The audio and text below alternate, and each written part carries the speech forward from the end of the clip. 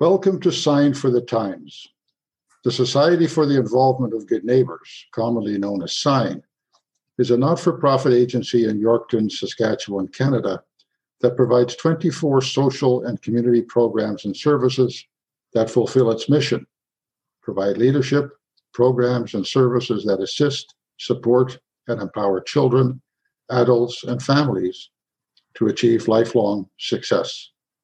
SIGN believes that will lead to strong and caring citizens and communities. Our podcasts explore those programs and include conversations with people who have used the services of SIGN.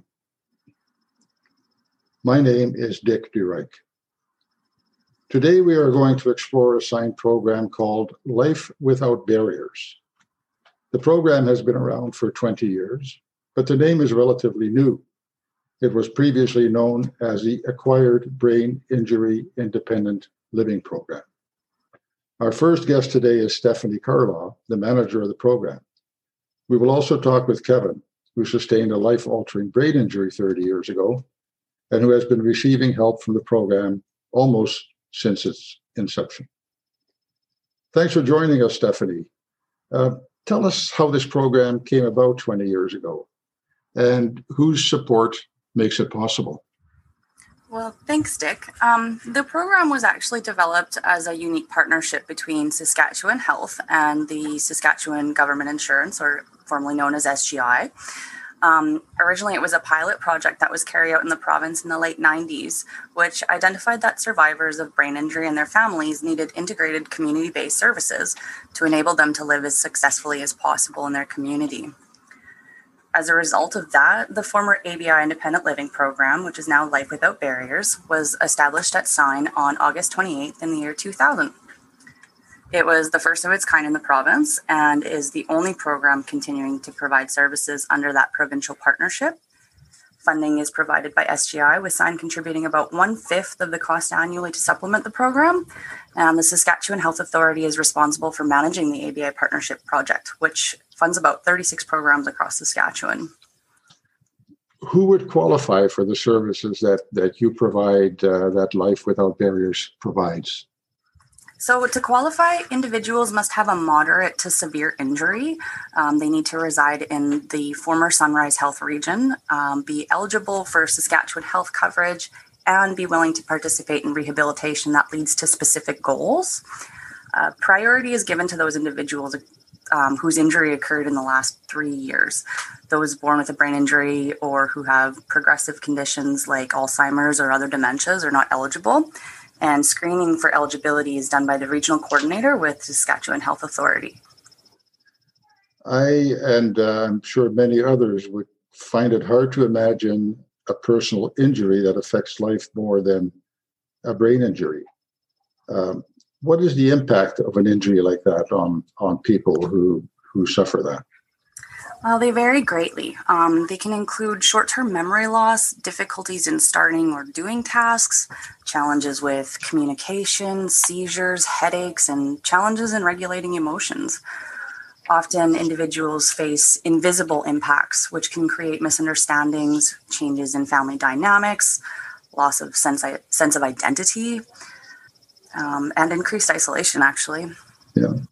What exactly do you mean by invisible impact? It sounds somewhat mysterious. Well, one example of an invisible impact is a condition called aphasia. It affects the ability to communicate. A person with it might speak in sentences that don't make sense or substitute one word for another. This can be incredibly frustrating for not only the survivor, but also their loved ones. Can we try a little exercise? Sure. Caregiver and I'm the survivor, and I'm going to say something to you and you try to decipher what message it is. I too road want the cross. Well, road and cross are part of it, obviously, but that doesn't give me a precise idea of what exactly you're trying to tell me. How about I want to cross the road? Yeah, that we understand. So it had the same words, but they just weren't in the same order. And that was a mild example of a challenging and potentially frustrating conversation between a survivor and a family member or a caregiver. Can you imagine if that message was something about being hungry or in pain or needing medical assistance? Yeah. Well, I can see where that would be both frustrating and confusing. Tell me then, how does Life Without Barriers tackle those issues for and with people? It has to be quite a daunting task at times, I would think. Are others involved in offering the service as well? Yes. Well, services are provided in people's own homes, in their own communities. We really focus on addressing each individual's needs in order to maximize their independence. Monthly group sessions are held in various communities to facilitate life skills and take advantage of peer support and community participation. That's important so that our clients have access to self-help strategies and gain a sense of community and belonging within a supportive peer group that shares similar experiences. Those group sessions are a safe environment for individuals to be open and honest about their feelings and to receive positive feedback from their peers. And yes, we do work with other community members. We integrate our efforts, including working with the Saskatchewan Health Authority's ABI Regional Coordinator and the Saskatchewan Abilities Council ABI Life Enrichment Facilitator. It seems to me that this is another one of those problems or situations that people find themselves in that many of us might not be aware of. It's not something that is out there and visible, and I'm guessing that there's not a great deal of public awareness about this. You're right about that, Dick. It is very real. Since the program's establishment in 2000, we have supported 91 individuals, and at the present time, we support 10 individuals. We're helping them improve their quality of life by attaining independent living skills and reintegrating into the community. As I mentioned at the beginning, Kevin is a brain injury survivor and someone who has been with Life Without Barriers for almost as long as the program has been in existence. Kevin, how and when did you sustain your brain injury? June 30th, 1991. I was driving down Broadway, traveling about 140 miles an hour, according to a police report. My car went into a 180 spin, and I hit up water because it was raining that night. My car hydroplaned, and I wrapped my dad's Lincoln around the light stand. Tucked myself under the dash. That's the only thing that saved me. I don't remember too much, but I was in a coma for about 3 months. How were you affected by that? What happened after that? Well, when I woke up, I had to learn everything again. I had to learn how to walk and talk, how to feed myself, in the bathroom and shower. Everything was new. I was like a little kid again. I couldn't remember anything. My mom put a book by my bed so everybody that came to visit me write down their names and numbers, names about who they were and what day they came to see me, so I would remember who they was. And when I first woke in Saskatchewan, I thought I was in jail. I didn't realize I was in a hospital. I asked the nurse for weeks at night where I was because the doors locked at night. Yeah. My rehabilitation days were pretty booked up. I had physio in the mornings from 8:30 to 11. Then after lunch, I had speech pathology in the afternoons, and then that back to physio for about an hour. When they were teaching me how to walk, they were teaching me in a pool of water. When I was a little kid, I had a near drowning experience. I was scared to get in the pool. I had to learn to walk using the rails. Just ended up setting me back a bit. Yeah. My speech pathologist would spend hours with me.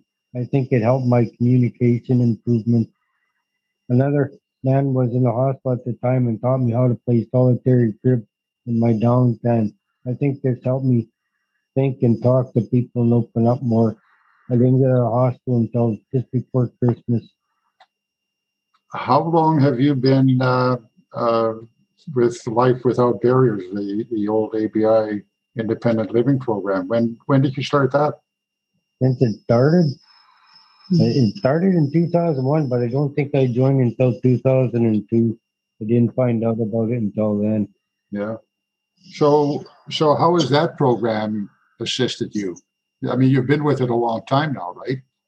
Yeah, well, when I first started, the lady, this Penny that was doing it, had to set it all up, and nobody knew what they were doing. There was no information about head injuries or nothing. But she would take me shopping and help me make shopping lists. And then every second Wednesday, we had a coffee group with other brain injury survivors. We had a cooking program, and probably there was probably about 8 or 9 of us back then in the group. It was a lot of work for the work because she would go and pick everything up herself. It's been over a year since we had a meeting because of COVID, but I still attend monthly meetings up until it. It's good to see how people with head injuries are doing. Lots of them are like me, can't work or not allowed to drive. Yeah, well, COVID has not been good for a lot of people, and No. I'm sure you miss those group meetings. But Yeah. what positive results? What gains have you had from being with the program? Oh, it just helps me open up more. And it's good for me to talk to people with brain injuries because then they tune into what I'm going through, the same as them. It's just that everybody expects to get better. And then I always say I'm going to get better, and I probably never will, but that's how it goes. Yeah, but I mean, you're living on your own now, right? I mean Yeah. that obviously is a great gain. Yeah. And I have been for a long time. But don't forget, too, I have a trustee, Yeah, and I have a head injury support group, and my mom's down the street gives me heck all the time, so I do all right. yeah, yeah. You said that at one point that you used to get mad about this. Well, anybody with the head injury, the worst thing about it is it took me so long to accept it and not get mad about my injuries and things I can't change. And that's just basically how I am. Nobody, a lot of other people aren't, but it takes you a long time to learn to accept it that you're not going to change. Things aren't going to go back to how they were. You got to readjust and relearn everything. Yeah, Just accept it. That's the key to my life. yeah. Well, there's a lot of people, and everybody, I think, at one point asked the question, why me? And obviously, you went through that as well. Yeah. I understand that you have a mentorship role in the group sessions. That you're the guy that talks very positively. Yeah. What are your thoughts and feelings about that? I like to be positive because I had a head injury and it took me a long time to tune into back to reality and be able to talk to people. But I'm a good person to talk to. I give new survivors a good support program because I can relate to them because I've been all the stuff that they've been through. I think that they like it too because they get someone to talk to that's been through it. Yeah, the voice of experience. Yeah. I also am told that you don't hesitate to talk to others, especially young people, about the reason for your head injury, the accident that you had. When you talk to kids, especially students, do you give them a message about the reason, the cause of your accident? Right. I give them a good reason not to drink and drive because they don't want to be me. It's as simple as this. When I talk to the kids, I tell them, I may seem all right, but I don't have a life. I'm not married. I don't have kids. And I probably never will because of my head injury. And that's just how you have to learn to accept it. If the kids, I don't listen to me because I've had them come up to me when I'm uptown in town because I don't remember who they are, da da da. And I tell them when I did my talk at the schools that if you ever see me come up and tell me who you are and da da da, and then you'd be amazed at how many kids come up to me and talk to me. They're just blown away. But Yeah. that's good. I don't want them to drink and drive. Yeah. They don't live my life. So you're obviously making an impression on them, and that's a really good thing. Well, like I say, the best thing for me when I talk to them is all I do is I stand and hold on to a desk pretty well the whole time I was doing it. In the last 5, 10 minutes, I stand away from my desk, and I have a real hard time standing but it just shows them how buggered up I really am. You know, I sound all right, but if you see me, you wouldn't know. But that's a typical head injury. You never have a clue. Yeah. Until you talk to somebody that's had one and realize it. But that's the tough part about it. And I think when I talked to them, I really told the kids that because they don't want to be like me. You know, it'd be better for me to tell them than them to do it themselves. Yeah, absolutely true. It was a good impression, I'm sure of it. Because, like I said, I had kids over the years come up to me and talk to me. So, good thing I did a good impression on them for them not to do it. Well, thank you very much, Kevin, for sharing your experiences and your life experiences with us. We really appreciate it. I think it's a valuable message that that people need to hear. Thanks very much. Well, the one thing I'll say about it is whenever I did a talk to the kids at the school, it takes a lot out of me, but it's probably my best redemption for me to do something good. You know, they don't want to be like me. Thanks, Kevin. You're welcome. New Sign for the Times podcasts are available approximately twice a month. If you have comments or suggestions, please feel free to email communications@signyorkton.ca or use the contact options on our website at www.signyorkton.ca. We are also on Facebook, Twitter, and Instagram, all at Sign Yorkton. We hope you will continue to tune in. We will talk again soon.